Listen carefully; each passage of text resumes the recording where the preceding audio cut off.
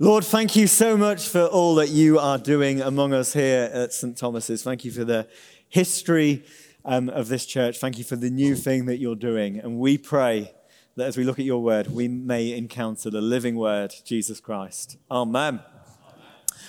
Really warm welcome to you from me as well if you are new. If you don't know me, my name's Ben. I'm the vicar here, married to Ellie, who was playing bass in the band just a little bit earlier.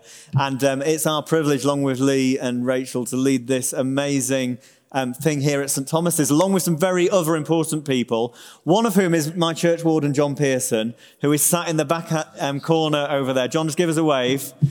John and his wife, Pauline, who he's sat next to, became grandparents for the first time yesterday morning. A little baby boy born at 4 minutes past 9 in the morning. So congratulations, John and Pauline. Last week, if you were here, Lee was teaching us about what it means to be salt and light. And we were looking at the Sermon on the Mount and how we can be agents of change in the world around us. We're going to look at the next bit of the Sermon on the Mount together this afternoon. And it's pretty challenging. And it's pretty hard-hitting, but my prayer is that we'll be transformed and changed as we look at these verses together. And the reason that I'm so excited about these verses today is because on the back of what Lee was saying last week, you know, it's no good us being sent out to be salt and light in the world if we end up living and looking like everybody else in the world around us. As I said to the 10 o'clock congregation this morning, if being a Christian is just about coming to church on a Sunday, singing a few songs and swearing less than everybody else, you can count me out. If, however, being a Christian is about having your heart and your life and your mind radically changed by the grace of Jesus, by the power of the Holy Spirit, if it's about making a difference in the world and sharing the amazing good news of Jesus Christ, then you can count me in, because that's what I am up for. And so in your Bibles, if you could turn to Matthew chapter 5, we're going to be reading from verses 21 to 30 together. If you're new or a guest or a visitor, you're just checking out church, then you can either look at it on your phone. There's some Bibles in the pews in front of you. And as I said, there's some pretty hard-hitting verses in this. But don't worry, we'll hopefully try and work through them verse by verse together this afternoon. So Matthew chapter 5, verses 20, verse 20 to 30. Let's start at verse 20. For I tell you that unless your righteousness surpasses that of the Pharisees and the teachers of the law, you will certainly not enter the kingdom of heaven. You have heard it said, you shall not murder, and anyone who murders will be subject to judgment. But I tell you that anybody who is angry with a brother or sister will be subject to judgment. Again, anyone who says to a brother or a sister, Raka, is answerable to the court. And anyone who says, you fool, will be in danger of the fire of hell. Therefore, if you are offering a gift at the altar and there you remember that your brother or your sister has something against you, leave your gift in front of the altar. First go and be reconciled to your brother and sister, and then come and offer your gift. Settle matters quickly with your adversary who is taking you to court. Do it while you are still together on the way, or your adversary may hand you over to the judge, and the judge may hand you over to the officer, and you may be thrown into prison. Truly, I tell you, you will not get out of prison until you've paid every last penny. You have heard it said, you shall not commit adultery. But I tell you, anyone who looks at somebody lustfully has already committed adultery in their heart. If your right eye causes you to stumble, gouge it out and throw it away. It is better for you to lose one part of your body than for your whole body to be thrown into hell. If your right hand causes you to stumble, cut it off and throw it away. It is better for you to lose one part of your body than for your whole body to go into hell. This is the word of the Lord. Now, the question that I want us to ask today is there a way for us as the people of God to be salt and light and live in a way in which there is freedom and there's joy and there's peace?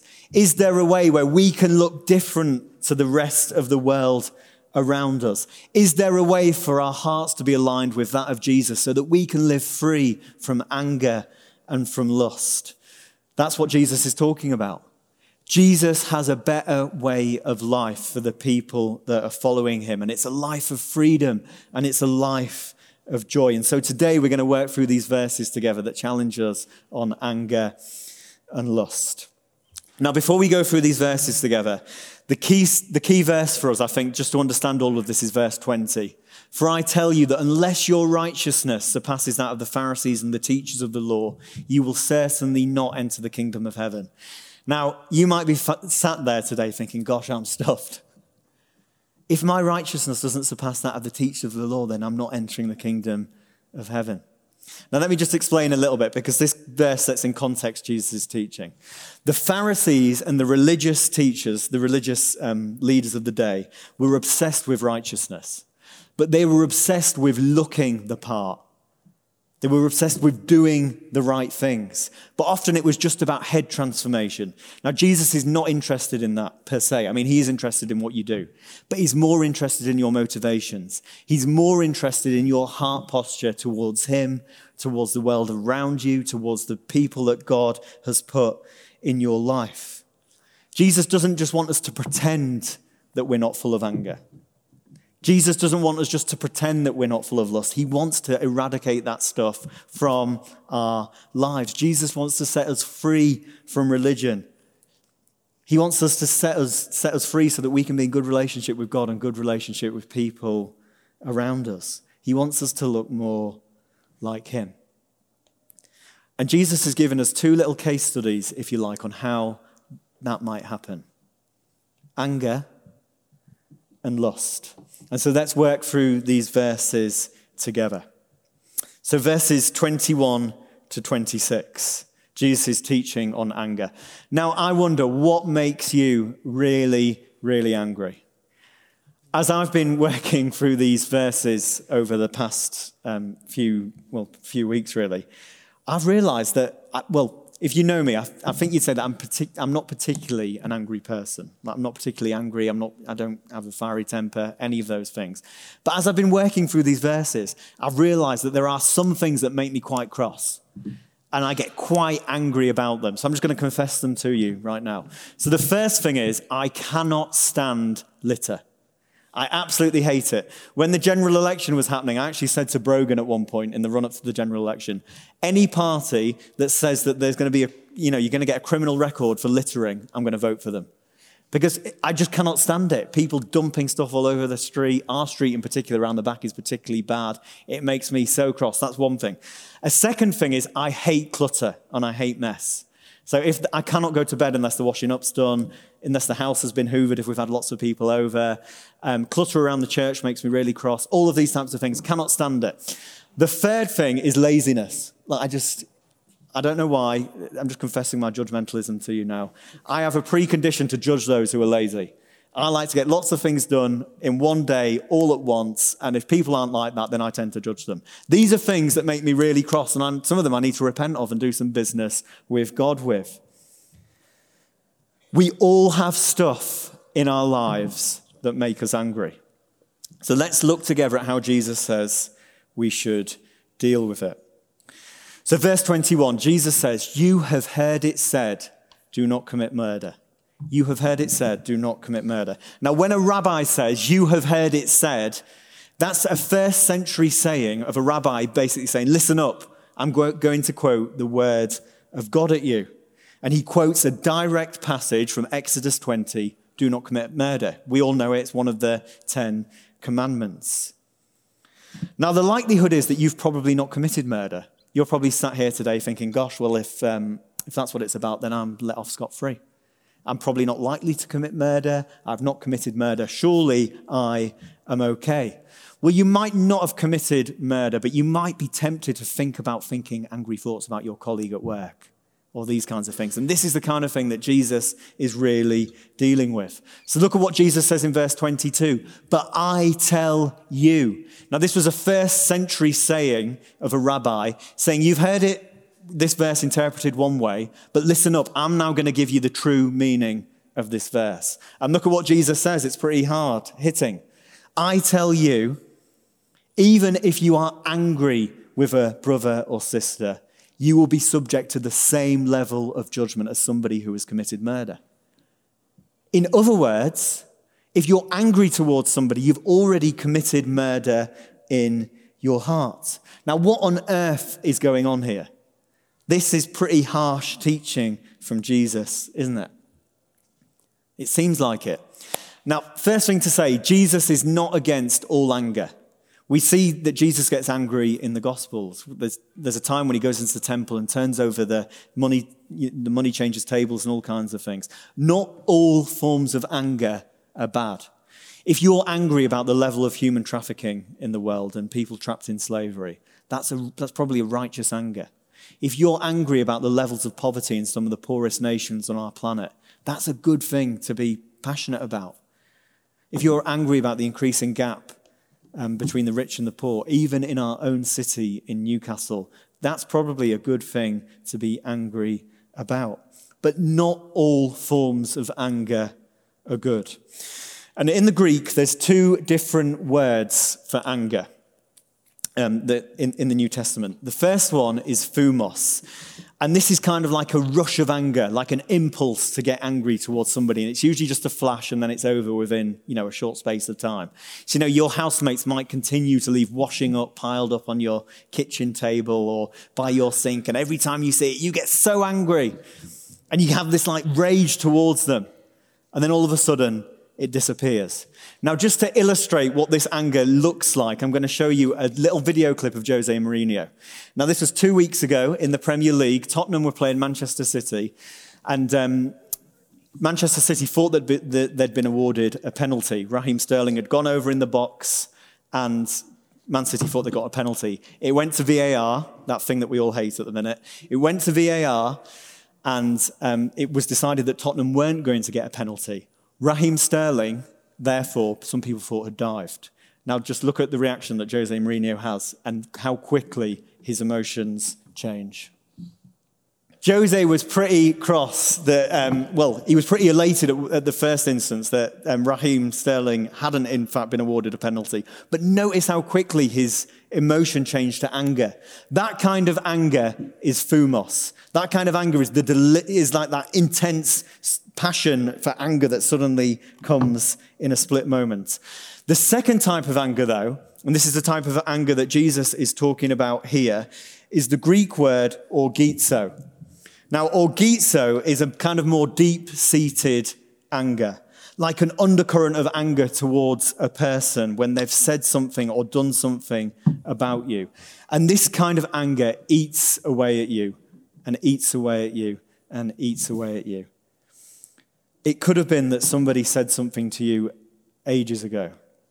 You've never forgiven them, you've never forgotten, and the impact of what they said is still in your mind. And it kind of just gnaws away at you and nibbles away. And it makes you deeply unpeaceful. Now, this type of anger is toxic. This type of anger will rob you of joy. This type of anger will make you deeply, deeply unhappy. And Jesus is saying, if we've got that kind of anger towards somebody else, then we're subject to the same judgment as if we've committed murder. Now, in fact, Jesus is so clear on this that he says, if you call somebody racha, which was a first century Aramaic swear word, if you call somebody racha, which means you fool, you idiot, then you'll be subject to this level of judgment. You'll be subject to the courts. Or if you go around saying to people, you're an idiot, you're a fool, then you'll be subject to the fires of hell.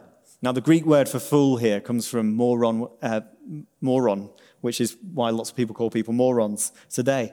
And people are literally attacking the very heart of who somebody is when they say these kinds of things. Now, if we're honest, we all think these kinds of things about people at times, don't we?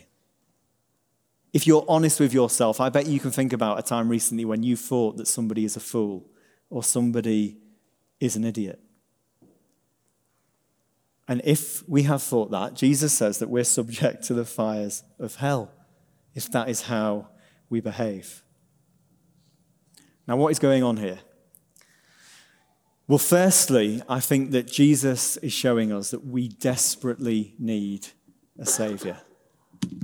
We can't possibly live up to this teaching. We need somebody to step in and rescue us and save us. And of course, we know that Jesus did that himself.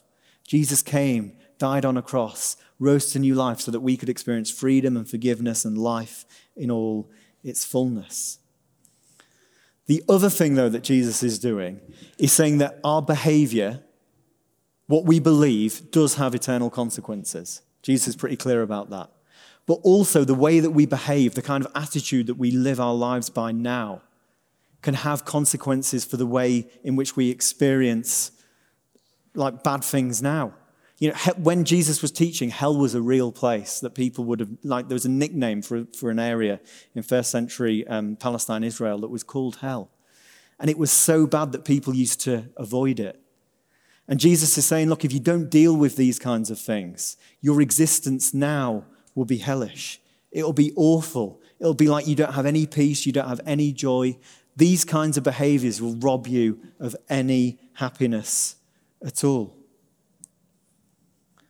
Now, in my experience, if people don't have peace, it's often because they've got unresolved relational problems. They're bitter towards somebody. They're angry towards somebody that has said something about them or to them. It's unresolved relational breakdown. And if we're carrying around this level of anger and bitterness and hurt in our lives, we will never have peace and freedom and joy in the way that Jesus wants us to experience those things. And the reality is that some of us today are living with this orgizo, this kind of anger in our lives today. And I think that Jesus would say that he wants you to walk out of this place having dealt with that a little bit and living in some more freedom and some more peace and some more joy. Now, what can we do about this? Well, in verses 23 to 26, Jesus gives us a couple of examples of how we can deal with this level of anger and bitterness and hatred that goes on in our hearts. Now, he says, if you're bringing a gift to the altar and you suddenly realize that you've got a relational breakdown with somebody, then leave your gift at the altar, don't present it, and go back and deal with the relationship that's broken down, and then come back and present your gift at the altar. Now, the people that were hearing Jesus teach this, they'd have thought that this was just Jesus being so over the top. Jesus was teaching this in Galilee. There was only one altar in Israel, and it was in the temple in Jerusalem.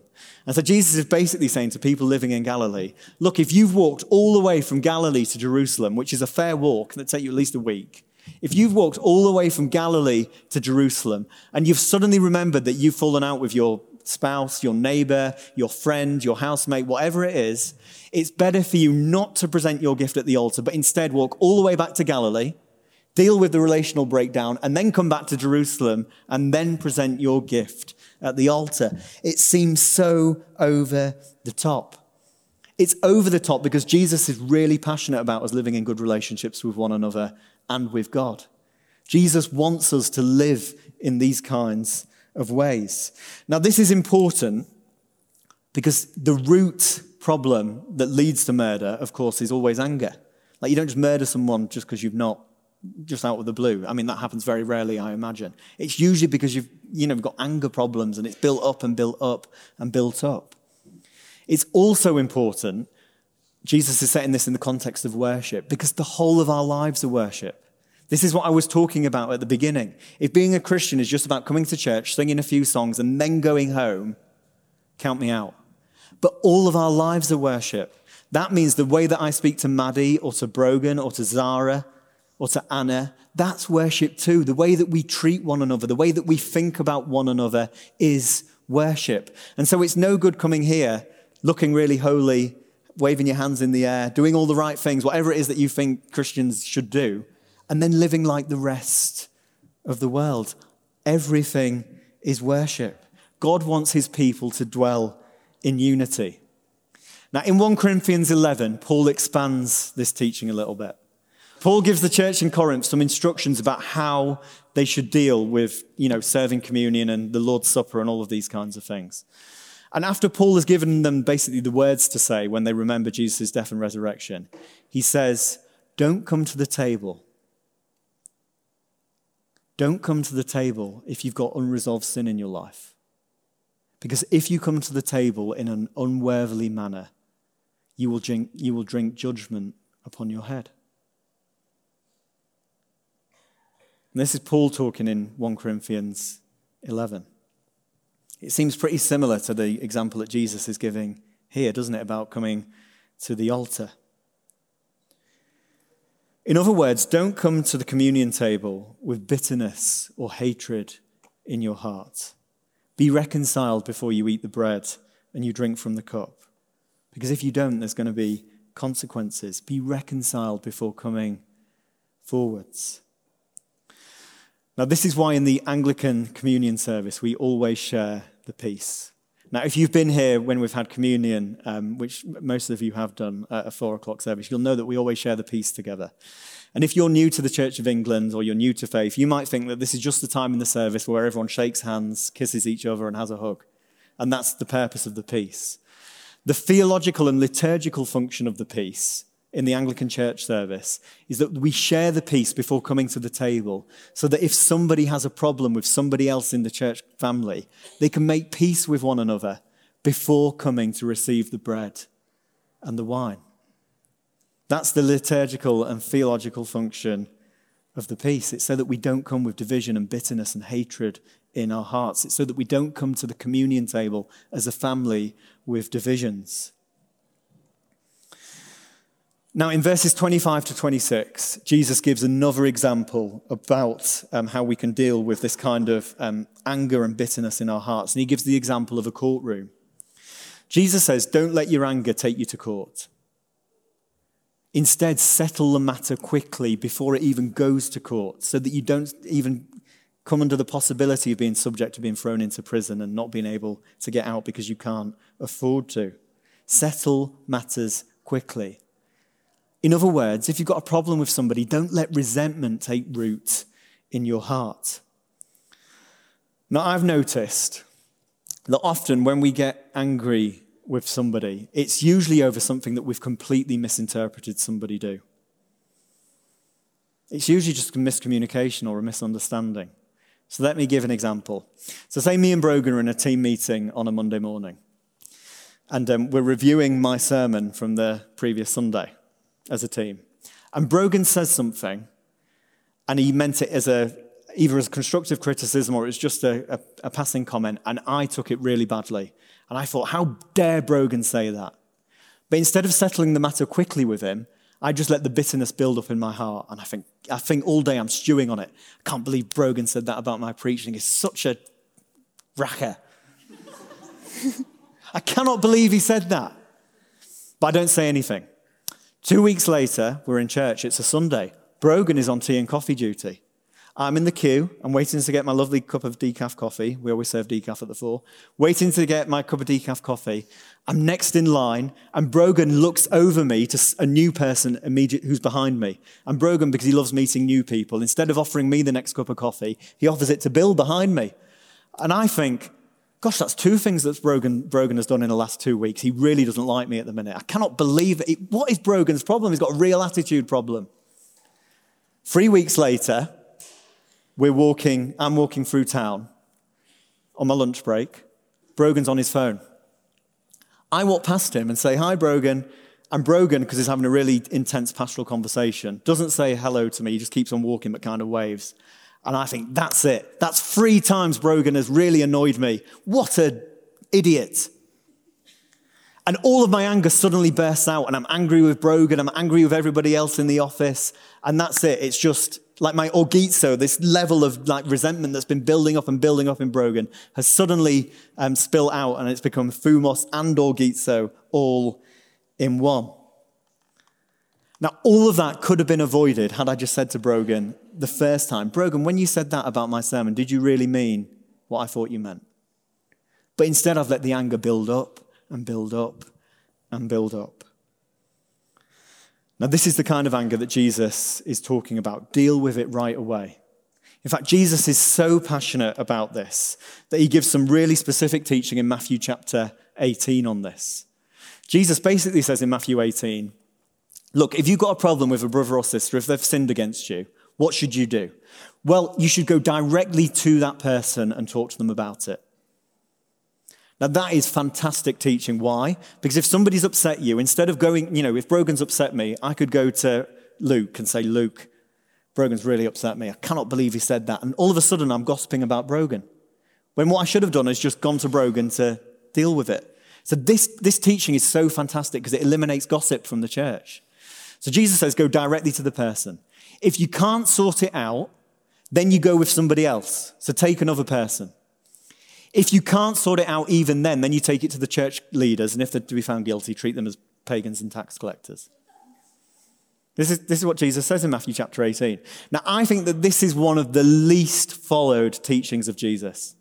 And if we were to follow it, if we were to live this out, all relational problems in the church would disappear. If people in the world, even if they didn't believe in Jesus, were to live this out, the world would be such a better place. There'd be no gossip, there'd be no hatred, there'd be no slander. This is such an amazing way to live. Go straight to the person and deal with it. And can I just say that gossip is just so toxic. It is so toxic. Just deal with it straight away. In our kind of culture that we live in now, it's so easy just to shame people on social media, isn't it? Or in public, on your Insta story or whatever, make them look a bit worse than they really are. Whatever it is that you do to get back at people rather than just dealing with it straight away. Don't do any of those things. Honestly, if we follow Jesus' teaching here, lots of our problems would be fixed. And the amount of anger and hatred and bitterness in our hearts would disappear. Now, my hunch is that as we've been listening to these verses from Jesus' teaching on anger, that some of us have been deeply challenged. We know that we've got resentment in our hearts towards somebody or towards a group of people. We know that we need to deal with it because it's eating us up and we've not got peace and it's basically eating us alive. It's costly to deal with this stuff. Jesus says, make the journey all the way back to Galilee and then come all the way back to Jerusalem. Settle quickly out of court. This stuff isn't easy. In fact, some of it seems impossible. But with the gift of the Holy Spirit and trusting in God's grace, we can live like this and sort it out. He has a way for you to be free. Now, the second thing that Jesus wants us to be free from, just as an example about correcting our heart behavior, is lust. Now, the same kind of rabbinic formula is going on here. Jesus says, you have heard it said. So he's going to quote from the Bible. When Jesus says, you've heard it said, he's going to quote from Scripture. You have heard it said, do not commit adultery. But I say to you, anybody who looks at somebody lustfully has already committed adultery in their hearts. Now, lots of us are probably sat here tonight thinking, wow, gosh, we all must be adulterers then. Gosh, the whole world everyone must be an adulterer. Like everyone walking around Newcastle is guilty of adultery right now. Now, just as Jesus doesn't want us to be consumed with anger, he also doesn't want us to be consumed by lust. Now, if you think about adultery does not just happen overnight. Usually there's months, weeks, years of stuff that's gone on in somebody's life that leads them to commit adultery. It's not just like something that happens in a split second. It's a heart issue that's been going on for ages and ages. I think that lust is a huge problem in the world right now. We live in such an over-sexualized society. Sex has become completely divorced from love, from marriage, from covenant promises. The world will have you believe that sex is just about fleeting desires, superficial beauty, superficial connection. And the problem with lust, Jesus would have us what Jesus seems to be saying is that it always leads to disastrous consequences. Now just think for a moment about what the Bible says about love. 1 Corinthians 13, that well-known passage that lots of people have read at their weddings. Love is patient. Love is kind. Now, if love is patient and kind, lust is the opposite to those things. Lust isn't patient. Lust can't wait. Lust will have what it wants, and it will have it right now. Lust is not kind because if you just want to objectify somebody or use them because they're beautiful or use them for your own desires, that's not being kind. That's being incredibly selfish. That's you just getting what you want out of the relationship. It's basically you using somebody. Now, lust isn't a good thing for us to have in our hearts. It makes your feelings, it makes your emotions, your desires king in your life at the detriment to everybody else around you. Now, if we think about it, instinctively we know this to be true. One of the biggest problems I think that we face in society at the minute is the issue of pornography. And the whole porn industry is basically fed by people's lustful desires, by people's lust. And the porn industry is worth hundreds of billions of pounds now, globally. It is a huge, huge industry. Now, here are some quite shocking statistics that I read in a newspaper just 3 days ago, some research that's just been done into pornography. 65% of young people aged between 13 and 24 look at porn once a week or more. 35% of all internet downloads are pornography. Over 1 in 3, a third of everything that's downloaded from the internet is pornographic material. 1 in 5 internet searches on Google are for porn. 1 in 5. Nearly 70% of all pay-per-view content on the internet is pornography. So this includes Netflix, Amazon Prime, all of the things that you have a subscription for so you can watch content on the internet. 69% of that, of money that goes on pay-per-view content, is pornography. This is really shocking. 56% of all divorce cases cite porn as one of the main reasons for divorce. 56%. Now, you don't need me to tell you that we have a problem. And by the way, just if you sat in church thinking this can't possibly ever affect me, the most likely person to watch porn, an evangelical Christian. We have a problem. And we have a problem because it is fed by lust. Porn is such a problem because it ruins relationships. As you see from the statistics, it breaks up marriages, it breaks up families. It's also a huge problem because it objectifies women and men. If you fit this cultural stereotype of what beauty is, then good for you. If you look like all these people that you see in magazines or on the internet, then good. But the problem is if you don't look like that, then you're completely dehumanized. And the problem is if you do look like that, you stop being a human being and you just become an object to get gratification from. It is an awful, awful industry. The industry is also tarnished by sex trafficking and slavery. So many people are trapped in slavery, are sexually trafficked all over the world because we spend so much money on this horrific industry. The worst thing about it, though, I think, is probably, as I've already said, that it turns people just into mere objects for us to consume or for us to become satisfied by, depending on what culture says about these people. Now, this is why I think the so-called progressive argument about that you might hear. So many people say to me, or have said to me, well, I'm addicted to porn, but it's not hurting anybody else. You know, the progressive argument that you can do what you want as long as it doesn't hurt anybody else. Well, clearly watching porn is hurting a lot of people. It's breaking up marriages. It's trapping people in slavery. This idea that you can do what you want as long as it doesn't hurt anybody else is complete nonsense, because we live in a world in which we're in relationships with people. So everything I do affects everybody around me.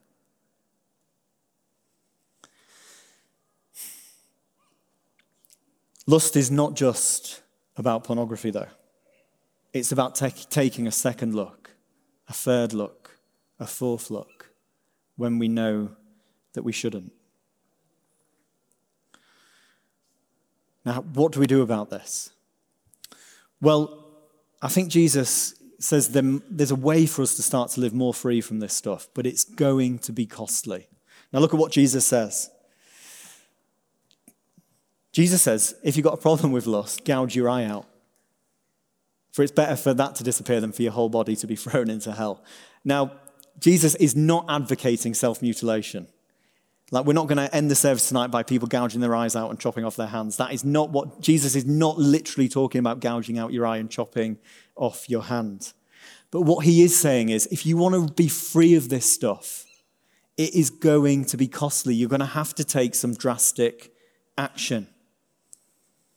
Now, here are some of the steps that I think that we might take in order to do this stuff, in order to live free of lust. Gouging out an eye, the modern day equivalent, might be you choosing not to watch programs like Game of Thrones, for example, which is just full of well, I've never actually seen it, but I'm told it's full of just soft porn. Like, why subject yourself to that? Like, gouge it out. Don't settle for it. It might mean that you don't spend any time with that person at work that you know you just are too attracted to and you shouldn't be, and it's seriously affecting your marriage or whatever, and you're just going to choose, you're just going to say hello, have a nice conversation, but not go on constant drinks after work with this person or whatever it might be. That might be the equivalent of chopping off your hand. It might mean getting an accountability partner, a spiritual director. It might be choosing not to watch Netflix. It might be choosing to give your housemate your laptop late at night, or your smartphone, or your tablet. It could be any of these things, but Jesus is saying, take action. Do something about it. Now, the reason that this is so important is because we don't want to use anybody that God has made and just turn them into an object. We don't want to look at a brother or sister in the church and just see them as something for us to get visual gratification from, or whatever it might be. Jesus wants us to treat each other with dignity and with self-worth and with respect. We want to love people. We want to put other people first. Now, if you're here tonight and you think, oh my gosh, like, this teaching from Jesus is really challenging, and you know that you need to do something about it, but it just seems impossible. Well, in a way, it kind of is impossible. How on earth can any of us go for the rest of our lives without thinking somebody's an idiot or a fool? Some of it is impossible. We can't do this by ourselves. We desperately need the gospel, the good news of Jesus, which is the most liberating thing that you could ever hear. And you need the gift of the Holy Spirit to come and sanctify you and make you more like Jesus. If you're here and you're feeling like you have got an anger problem towards somebody, or you're struggling with something to do with lust or whatever it might be, then please know that Jesus, well, firstly, God loves you so much. But he does call you to repent and believe. To repent means to turn away from those things. And you can do that because Jesus gave his life to set you free. Jesus came, died on a cross, rose again, took on all of your sin onto himself so that you could live a life free, knowing that you're forgiven, living life in all of its fullness. But you can only do that by choosing to, in Jesus' words, Mark 1:15, repent, turn 180 degrees from your own selfish desires, and turn towards God and believe in him. So if you're feeling like you just need some forgiveness tonight, there's good news. Jesus died on a cross and rose to new life. Secondly, if you're feeling shame tonight because of something that you've done, something that you've said, or because of a bad relationship, Jesus came to get rid of shame. Jesus came to exchange your shame for joy. He came to exchange your guilt for righteousness. He came to exchange the mess that we trap ourselves in with freedom. There's freedom for you tonight. It might be that as we've been looking at these verses, you know that there's a bad relational breakdown between you and somebody. You know that you've got bitterness in your heart towards a member of your family, a member of the church, somebody that you live with, a colleague. Tonight, I just encourage you to deal with it. Offer it to Jesus and say, Jesus, help me to love this person. Help me to not say raka or idiot in my heart about them. Because if you don't, you will live a life full of anxiety. You won't live a life of peace, and you will never be fully satisfied. But Jesus is the only way. It might be that, as I was talking about lust and pornography, that you've got an issue with these kinds of things, and you're addicted to searching for stuff on the internet, or whatever it might be. Well, if that is you, come and speak to either me or Lee or Brogan at the end if you feel that that's something that you feel safe enough to talk about with us. But there can be freedom from that in the name of Jesus. There can be freedom from this stuff in Jesus' name. Now, I don't want any of us to leave this place without having had our hearts and our lives transformed by Jesus. As I said right at the beginning, we're not called just to come to church, sing a few songs and disappear. We're called to become more like Jesus. We're called to look more like him in the world. Imagine if we could live out these relationships with one another and the world could see it. How attractive would that be? If we could live in a way that honored people and didn't objectify them and just turn everyone into a sex object, how attractive would that be to the world around us? There's freedom in Jesus' name. There's freedom from guilt. There's freedom from shame. There's freedom into true relationships. There's nothing that you have done that means God could love you any less. There's nothing that you have done that could make God love you any more. But he wants freedom for you tonight. Shall we stand together?